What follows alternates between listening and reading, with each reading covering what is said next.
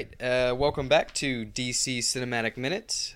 We are currently reviewing Minute 9 of the Man of Steel movie. I'm Nathan, and you can find me on social media at NoClutchNate, and also my Instagram page, Clutch Figures, where I take pictures of my action figures and such. And my name is Mark, and you can find me on all social media at Mark Meadows. All right, so in this minute, we start off with Jor-El and Haraka, who appear to be heading towards what looks like a clifftop observatory, which we learn that is the House of El Citadel, and it does, in fact, have an observatory on it. And we end the minute with Jor-El. But of course he would, because it's Jor-El. He's a crazy scientist. Why wouldn't he have an observatory? We end the minute with him... him and Lara talking and saying that he'll die out there alone, and they're referring to Baby Cal, and they're saying their goodbyes pretty much, and with as much doubt as they have in their minds. Mm-hmm. She almost doesn't go through with it. I think. What did she say? She says, "I can't do it." Yeah, she can't do it. She just can't let him go. Now that she's looked at him, she just can't let him go. She's scared for him. I mean, the world's ending as they're talking right now. There's a massive military coup going on. Haraka maybe died. That's upsetting. I'm assuming he. Yeah. They died. She. Haraka's a she. Respect your pronouns. But yeah, we also get to see a better view of Haraka as the injured Haraka. His leg appears to be messed up, and his other wing kind of seemed to be to not working as he's falling out of the sky and managed to get onto a landing platform, I guess, of the observatory. Mm-hmm. Yeah, we get to see more of Haraka's injury. Which, in the earlier minute, I was like, is that it? Is that all that happened to you? Yeah, no, but I mean, he got real messed up. I wonder if that was like gills or lungs or anything like that. He probably doesn't, that's probably the equivalent to a lung collapsing for us, and we're going fire down. Coming out of the lungs, like you can't breathe. You got fire. Your skin is singed. Like you're going down, and hit it too hard, and now my lungs are on fire. Yeah, heart attack. Maybe he's got 4 hearts or something. Maybe 2 of them or one of them attacked, and it messed up with one of the wings. Jor-El making Haraka must have 4 hearts. 4 hearts. You got to put. What about 5? Whoa, we're not crazy. Whoa, it's scaled back now. Yeah. But yeah, he's messed up, and you get to see a better look of him. Top view looks like I said, he's kind of like a dragon griffin kind of deal. Mm-hmm.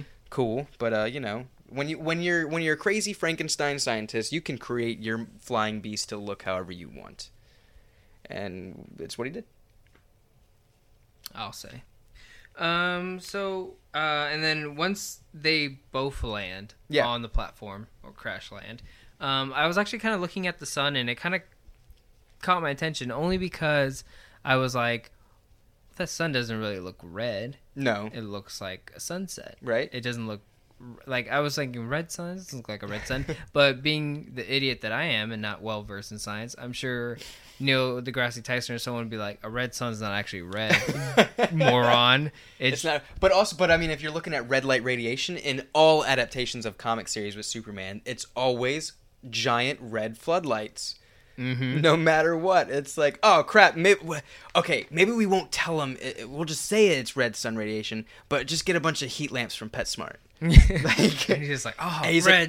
And like he sees it, and he's probably just like, I don't want to fight that battle. They got red sun down there. I'm just gonna stop where I'm at. You know what I mean? Yeah. So, or maybe more sciencey atmospheric conditions lights on Krypton. It doesn't seem red. Kind of thing, much like smog. It looks different at 12 o'clock noon than it does at 5 p.m. and pollution and whatnot. Maybe it's like Alaska on Krypton, and they've never seen the sun go down, and like they're seeing sunset for the first time, and they're like, "Yo, we're dying." Oh, it's the end. Immediately, like, I've never seen that. We're all gonna die. Time to get off this planet. It's gonna blow up. Yeah. If something's wrong. You never know. I got some more notes on the sun, though, too. I think in this minute, yeah, absolutely in this minute, when they're talking about the physiology and stuff later on in a couple more frames. But yeah, he meets up with Yeah, so you saw the sun. Did you anything else? Like that's it. Just more of the exterior of Krypton. You get to see, especially in this picture too. Like if you bring it up bigger when he's actually flying towards the Citadel. Look at that. It looks like there's I've noticed the moons. Yeah, a couple moons. Maybe a moon way over there, and then a moon that looks like it's been broken up. Maybe that's also another to me mining kind of deal that's destroying the planet. Mining maybe. Yeah. I thought maybe one of their moons crashed into another moon, and so the other broken part of the moon that lost the battle just kind of orbits the moon that won the battle. Oh man, how embarrassing! So I was like, oh, maybe that's what happened. That's kind of cool. What if it was like a big event, and it was like moon fight, and they had it on the TVs, and it was they slowly watching the two collide to each other, and who was gonna win, left or right? Jor-El probably saw that coming. It was probably like, oh, these moons are on the. He probably made the most out of the ticket sales. He's like, I know which one. It was pay-per-view. It's like, I know which one. He has the observatory. He probably rented it out minute by minute, hour by hour to people. Watch and was party at House L.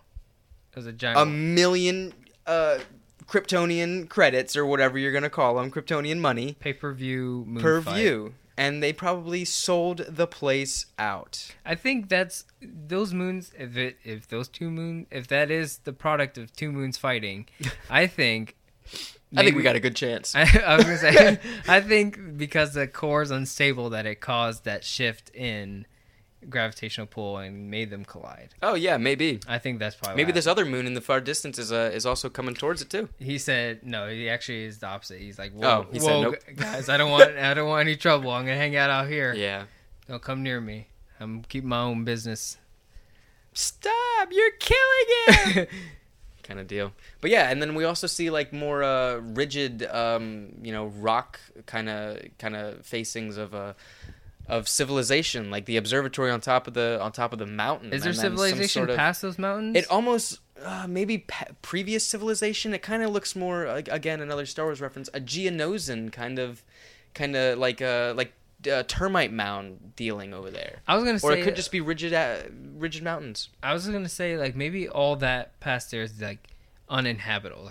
Those are the it's Jor-El's solitude. He left and he everybody wanted to go live not the farming life and in the newfangled city of tomorrow, if you will. Well, that's the only place that they can live now. It's habitable. Yeah. Anything out there is wasteland, dead zone, versus or Fallout, it being a fake oasis. Yeah. Yeah, absolutely. But yeah, I mean, good screen time, good pictures. Mm-hmm.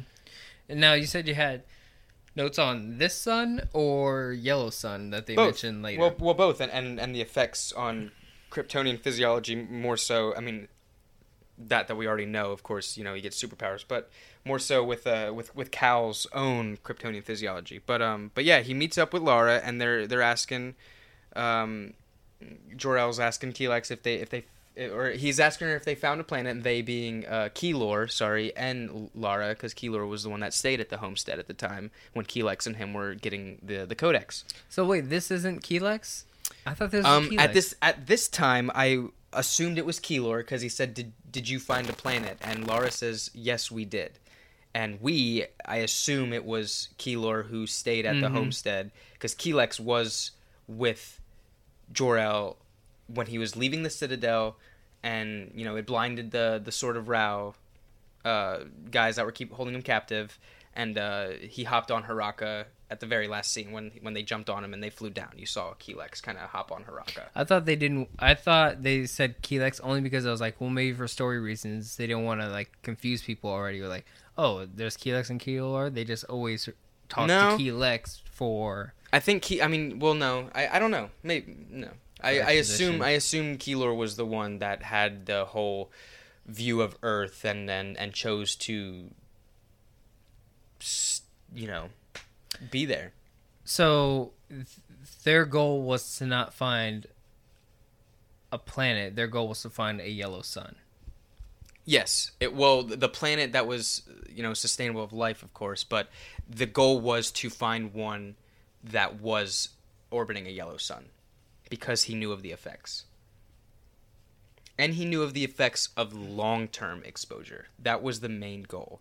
That's why he says later on, I mean, it's like orbiting the yellow sun, and, you know... Were they also looking for the human anatomy to be similar? Yeah, to be similar, to be humanoid substances, but it also, you know, they also, in the liquid Geo, they bring up the anatomy. It shows a picture of the skull, it shows the brain. Of course, it's going to be much similar to theirs, but I believe... less advanced with all, you know, Kryptonian technology that they've gone through, you know, true. Because in previous books, they do, you know, Kryptonians do refer to humans as, you know, lesser to them because they don't have these abilities under a yellow sun. They see a yellow sun as it being a privilege. I always, I believe if there was life outside of Earth, which I do believe there is, you know, life in outer space. Sure. I assume that a planet that does have life on it looks similar to ours. And I always thought that was like, well, that's just how evolution works. Yeah. So if we went to another planet and there was life on it, there would be humans. A humanoid form? Possibly. Humanoid. They would look very much like us, and they would have like their own deer and rabbits and sharks, and their animal kingdom would look very much like ours because that's just what is successful to live. And that's only if that planet is just as... same age. Well, I was going to say, if that's a planet we can live on, it's going to have the same animal kingdom. Yeah. Because they're both species that live on Earth, and then the other planet would be similar because of similar conditions. Similar environment, similar animal kingdom. So it's not... I don't know how to say it, but it's not impossible that they could find a planet that has humans that look like Kryptonians and all that, because that's just what is successful. Yeah, that's what works. Yeah, those are the ones... We're sticking to that central theme. If it works, do it, and that's what they did. But with this movie, they tried to push the envelope. So, okay. But yeah. So they found the yellow sun. Yeah, so they were saying that it's orbiting a yellow sun, and, you know, they also take a mention to note that they said, just like you said it would, referring to Jor-El saying, we need to find a yellow sun. There is a system out there that does sustain life, that can sustain humanoid figures with our, you know, similar brain development, that you would be able to blend in, and it's probably going to be rotating a yellow sun, you know? And somehow Jor-El figured that out. He figured out it would be younger. They note that it's younger. It's a younger planet. It's far younger than Krypton. Especially, like, you know, Krypton does look kind of Earth-like, you know, with similarities. A lot of times, like, when the rocks, but there's no green. So it could be because harsh environment. Maybe it was a lush green planet. Well, yeah, if you look at Jor-El's, you know, farm, fake farm. They got plants and activity to sustain life, like the animals that he had. But yeah, they're he's looking for a yellow sun, and it's which is of course different from a red sun on Krypton, and you know the red sun makes Kryptonians powerless, if you will, but that's just their normal conditions. So I had questions about how they found this, because they said they found it, but I'm not sure how they found it, and I think some people are, you know, want to know like how they found it, and I have a theory, and I think you found some notes that kind of help my theory, but you also have the actual answer to how they found it. So we talked a long time ago, we talked about Dev M, who was a Kryptonian who was exiled. Yeah.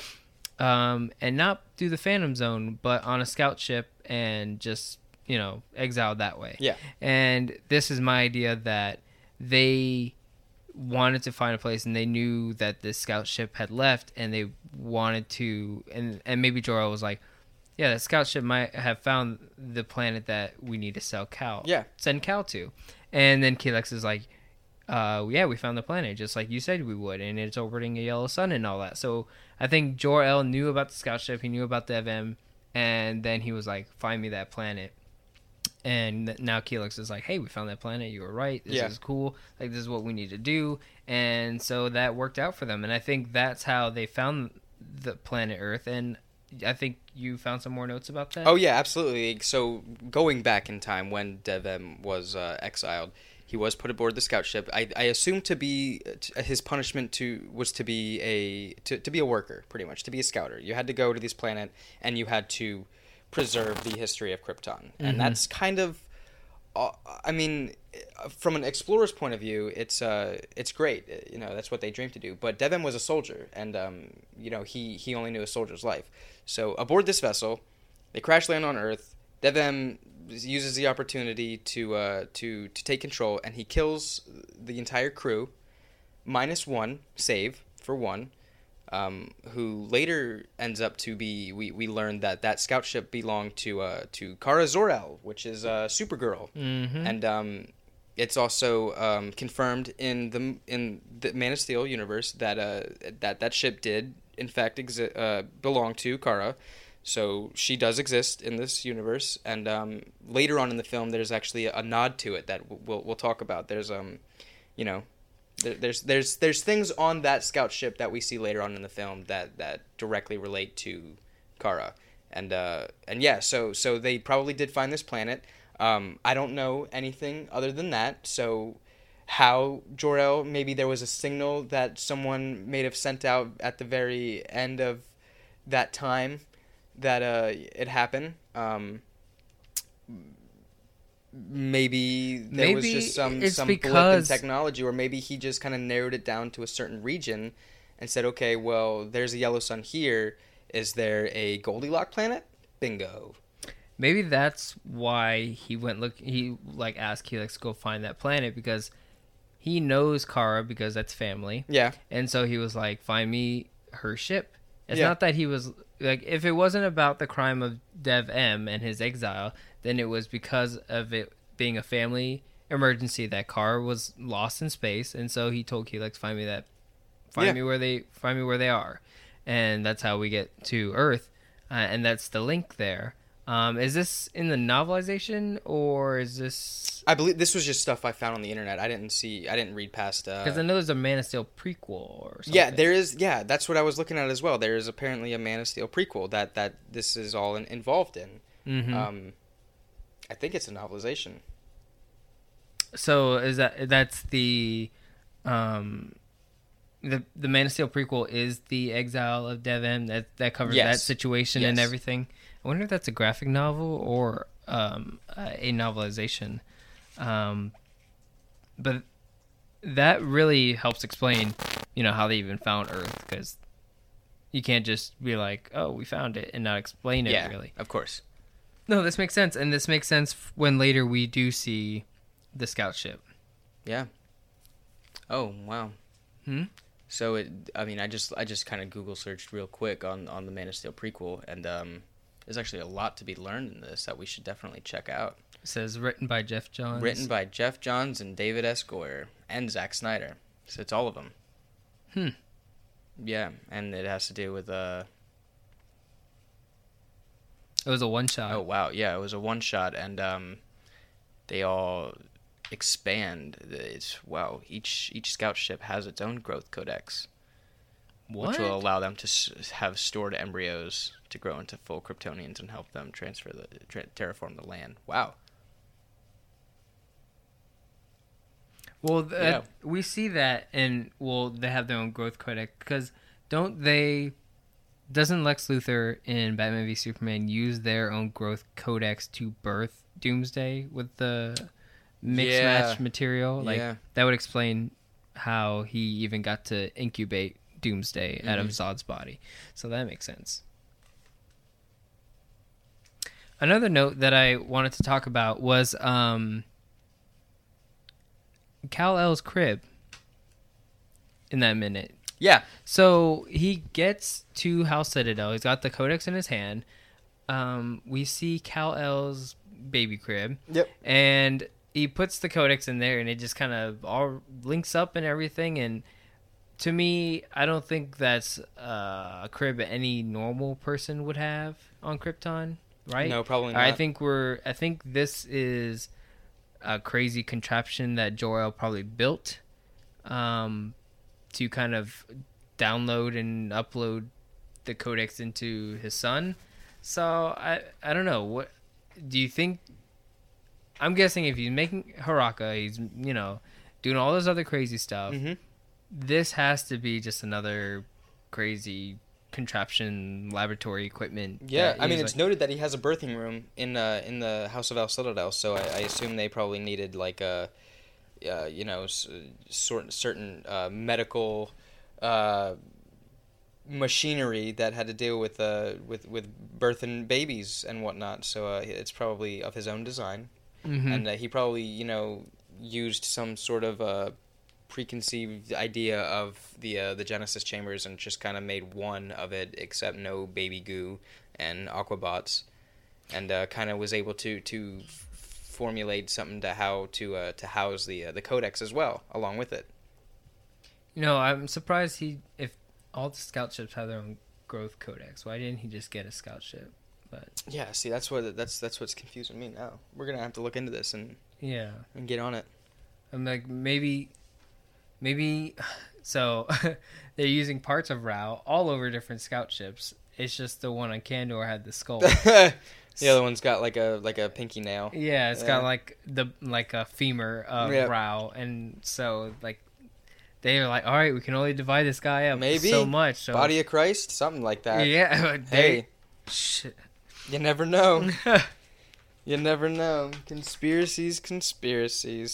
That's all I got for this minute. Yeah, though. Let's see. I got some more things on the Red Sun. They were talking because this is what you get. There's a lot of dialogue between Jor-El and Lara when they're saying that it's Earth. It's orbiting a yellow sun, and he definitely takes a note to say that his cells will drink in its radiation, and we see that later in the film, not with Clark but with Zod, where he's not drinking in radiation. He's just getting rapidly exposed to it. So, like, it messes up. And it's noted that in the past and in the previous Superman continuity, in the character lore itself, Superman has always been known to be, if not the most powerful Kryptonian to ever exist. Because he's had such prolonged yellow sun radiation exposure. And that's what makes him stronger than seemingly everybody. But the reason why they kind of get away with it and it doesn't seem like it, why he still gets punched in the face by Supergirl at some points in comics, that he does go flying across the room, because Superman has been told ever since a little kid, and this is going until after the crash on Earth, to control his powers. Not really control them, but be afraid and try your best to understand them before using power or anger or rage or anything like that. Whereas other people, especially Zod, that we see later in the film, he's using anger, and that's how he's able to fight so powerful and to go toe to toe with them. Mm-hmm. With this guy, this other Kryptonian who's had yellow sun radiation for 30 plus years, where Zod's only been there for a day. Mm-hmm. Well, I thought it was there's multiple factors, because not only is Zod fighting aggressively, but he's got military training, so he knows, like, even if Zod was fighting, like, just say hand-to-hand combat under a red sun, Zod could fight a bigger dude and win, because military tactics, he knows how to take down a bigger foe. Absolutely. And even though Man of Steel, even though Superman is inexperienced in fighting, because he's inexperienced with fighting, that's why Zod's able to take him down. Yeah. Because even though he's stronger, Zod knows how to take down a bigger foe, so that he can do that. It's also fighting aggressively, and I think what also makes Superman powerful is not just how long he's been exposed to the radiation, but the Codex itself must play a part, right? It has to, yeah. I mean, later on we see that it does have an effect on the baby, and it's definitely. But also that also must mean that, like, in his DNA is the rest of the DNA for Krypton. Mm-hmm. Kind of like also Jor-El was securing the fact that no one can replicate, there won't be anything else other than Baby Cal. Yeah. But yeah, I mean, like, he notes that his time spent on Earth. Yeah. What? I was gonna say, I think Supergirl, because we talked about, like, it was like, we know why Zod could win against Superman, but Supergirl could go toe to toe with Superman because we were talking about, like, his restraint. True, but she has no restraint. Superman's been taught to have restraint. We've seen her get very angry. She does go toe to toe very with him, red, especially in like newer New 52. Yeah, very Red like Lantern stuff. And I was gonna say like his discipline. Yes, is why he looks like he's in trouble. Yes, but if he didn't want to be, he could end any fight real quick. And we do see that most definitely in a lot of books. One that comes directly to mind was Superman versus the Elite, and in the cartoon as well. That the animated Superman short. versus the Elite. That Manchester Black and all that. Yeah, but in Justice League Elite, like he does not hold back, and in the animated short that they have now, it's he definitely hit a breaking point, and you see him unleash the full fury of Superman, which isn't really even the full fury. It's just a little taste. But yeah, Jor-El definitely knew that the prolonged exposure to yellow sun radiation was definitely going to be the most the most important aspect of the reason he was sending him to this solar system. And he notes that he said, you know, Lara says that they'll hate him. He'll be a freak, an outcast. And he said, no, he'll be a god to them. He already knew the effects that a yellow sun, especially after years and years and years, if he, you know, made it to this planet, this kid will be unfucking stoppable. So he's think about it. Crazy smart scientist Jor-El has already thought this plan through, and then he's like, "Yo, when my kid's 30, and he can be under a yellow sun for 30 years, 30 cycles, that's gonna be a force to reckon with. That's what's going to keep Krypton intact. No one will be able to destroy him." Is the yellow sun the youngest, like, class of a sun? I believe. Like I'm trying to think. Like, let's say Earth wanted to send out a child to a younger star system. Yeah. Would these effects be possible? Well, under a different star? But what do you send them to? Because we're already in a yellow sun. Do we have to wait till ours goes red? Which that would, by the time that, you know. Do suns just go from yellow to red? Is that a thing? When they're dying. Is that a thing? Yeah. Oh. Because they're like. I thought it was yellow sun, red sun, and then like they implode in themselves, and so they have a dying sun as well, a dying planet. Okay. The yellow sun is much younger. That's why it's more radioactive and like more radiation. What if Jor-El was trying to find, or what if we're trying to do the same principle, but like, it's like, hey, let's try to find a younger sun. Yeah, you have to find a younger like star out there with a planet that's habitable. And I was just wondering, like, I don't know how do you gauge.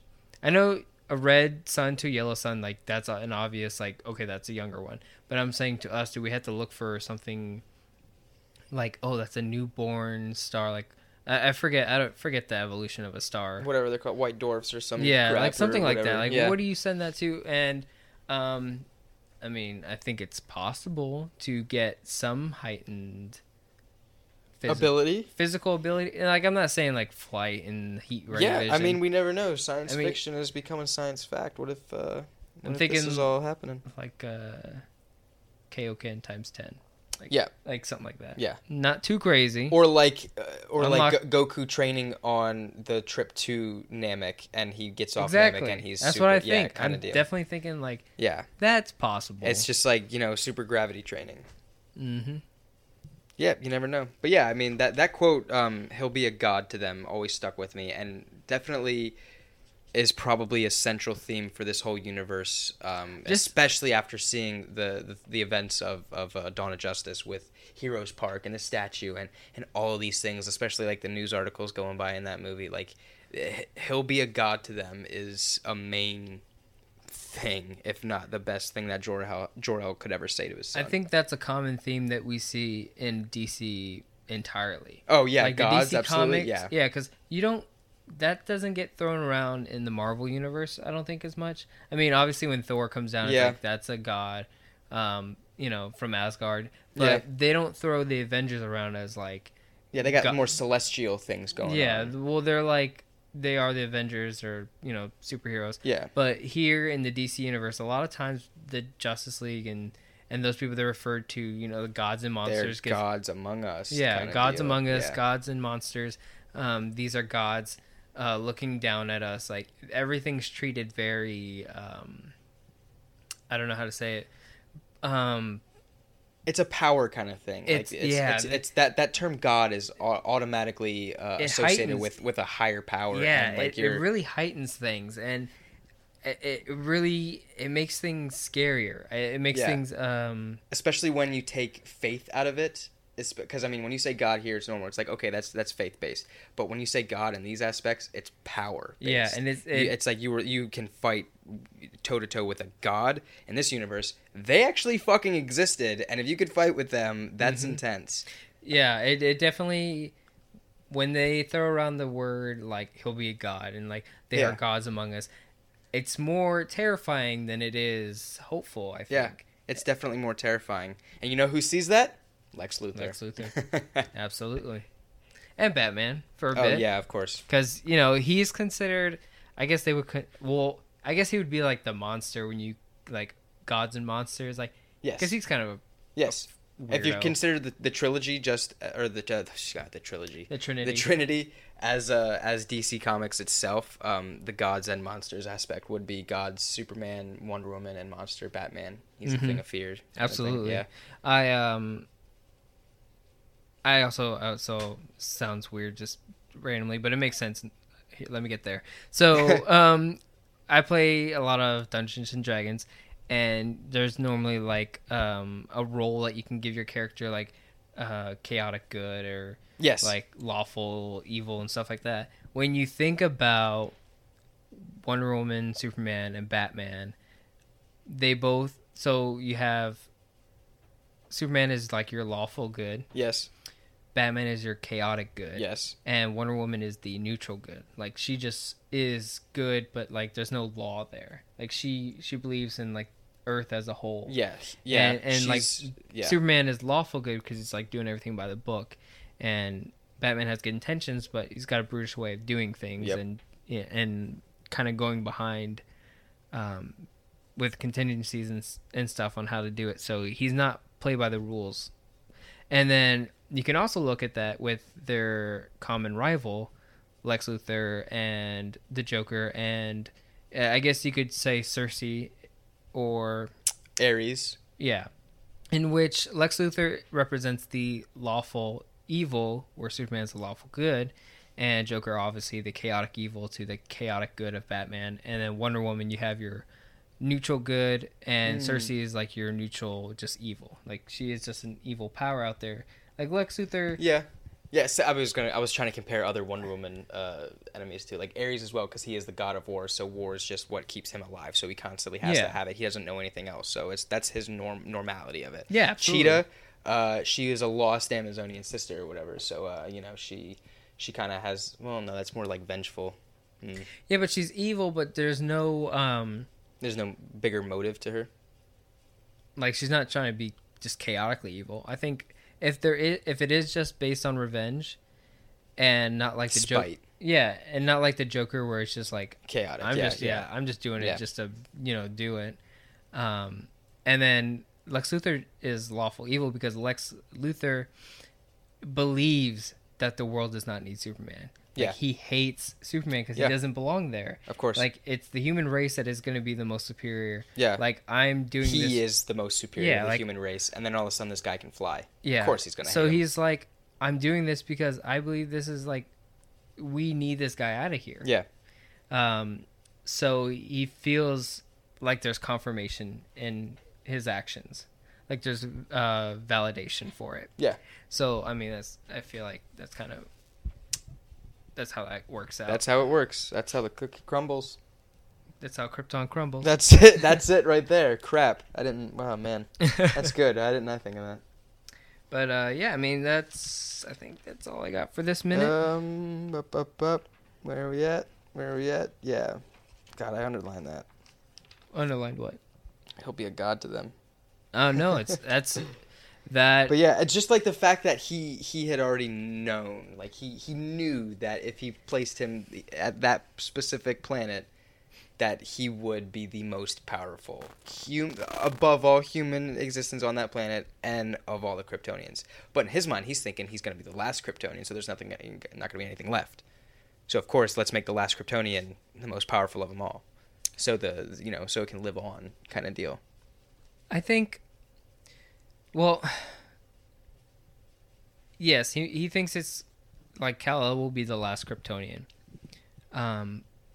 But even if he's wrong in that, he knows that Kal-El will be the Kryptonian. Yes.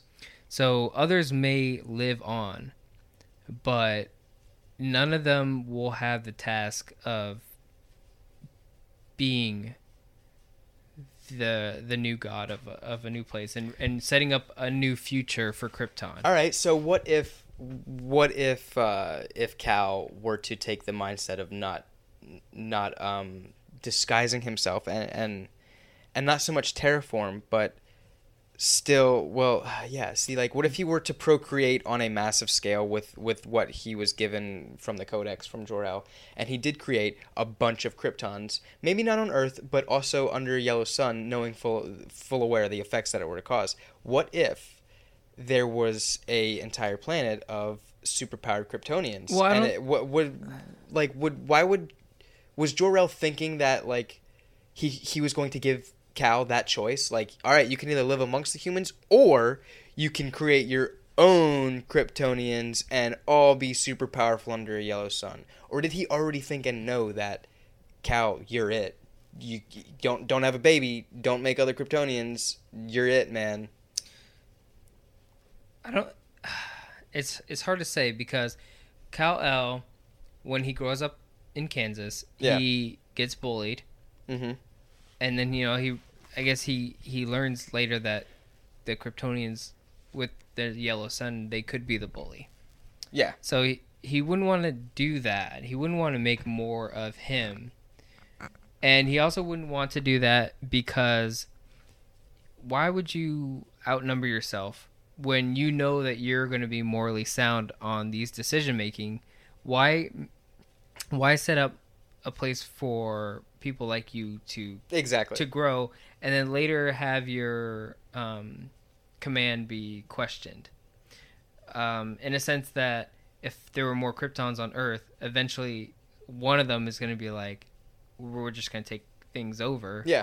And now Kal-El is like, well, I'm outnumbered, and this is not what's right and not what's fair and not what is just. So let's let the humans rule, because this is their planet. It's true. That's actually what's happening now in the third installment of the Dark Knight comic series. Oh, the Master Race? Yeah, Master Race. Yeah, Kandor was the Shrunken City and in the Fortress, and Ray Palmer expanded it and kind of unshrank them.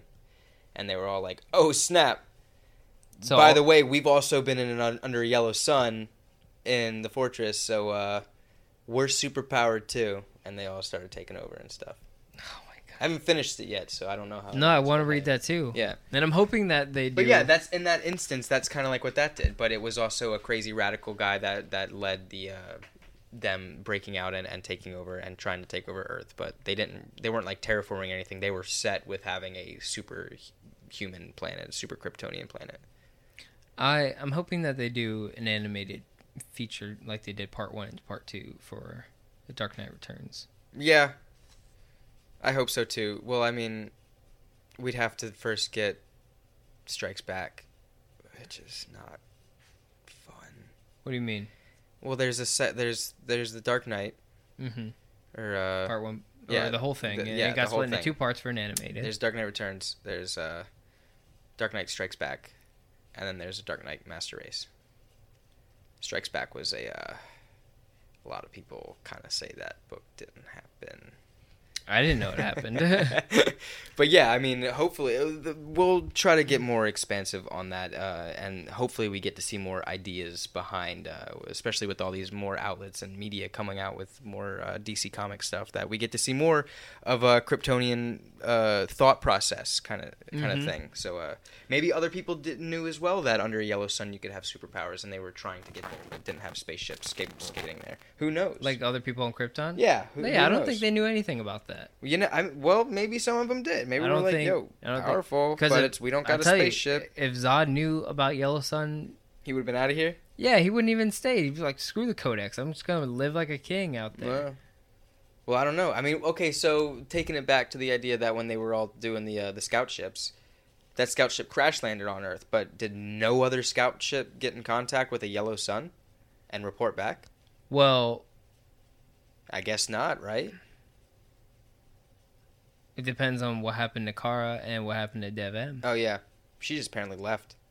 Or Amnesia. Well, no, it was... Well, apparently in the prequel, it doesn't tell you who... They crash landed on Earth, the two of them had a fight, and then a dark figure emerges out of the crashed ship.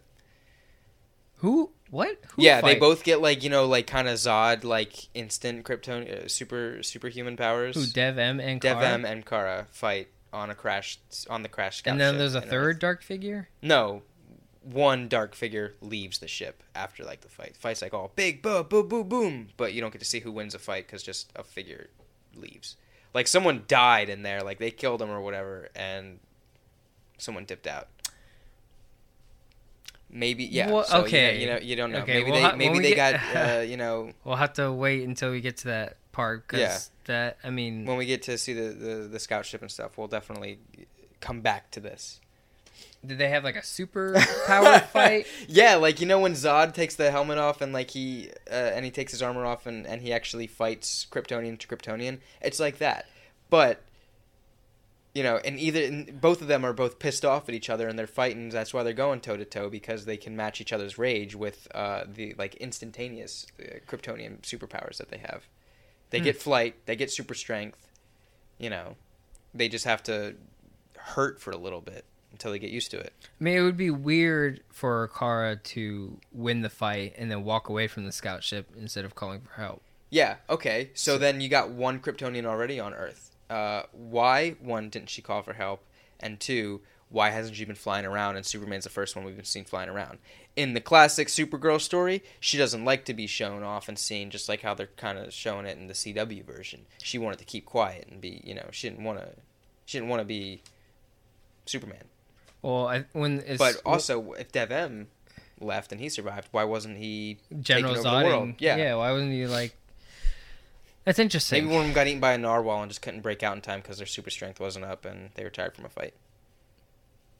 Well, I think we all know Kara won. I think that... we all know that narwhals exist, so... I did not know narwhals existed for a very long time when I was younger. I thought I'm glad you brought that up. I'm glad you brought that up because I thought that was a mythical beast for the very longest time until someone told me that was real, and it was shock and revelation for me. I had to like, whoa, what do you mean? What's that horn? It's a tooth, and that doesn't make any sense. It's like, how is it spiral? The whole animal doesn't make any goddamn sense to me. Yeah, I don't know how that thing exists. And it's like it's almost like Pokemon-esque because it lives in fucking ice water. It's like.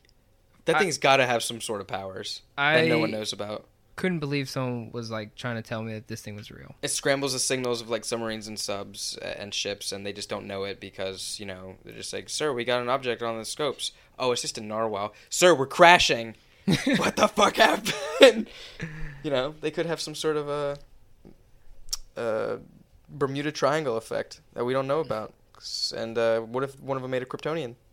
And it's just got superpowers. What if there's one super Kryptonian narwhal going around and just wrecking nuclear subs? And that's what he does. That's what he does. He's just pissed off. He's got a big old stomach ache for hundreds of years. And he has X-ray vision and heat ray vision and all that. So next time on Narwhal Minute, we're going to be talking about specifically just a tooth. Specifically. You got anything else for this minute? No, I think that's it. A lot of we went on tangents on this one. No, I thought it was good. Yeah, it's good stuff. Just a narwhal bit at the end. Yeah, but I think that's it. We're gonna go ahead and wrap up this minute number 9, and we will catch you guys on the next one here on DC Cinematic Minute.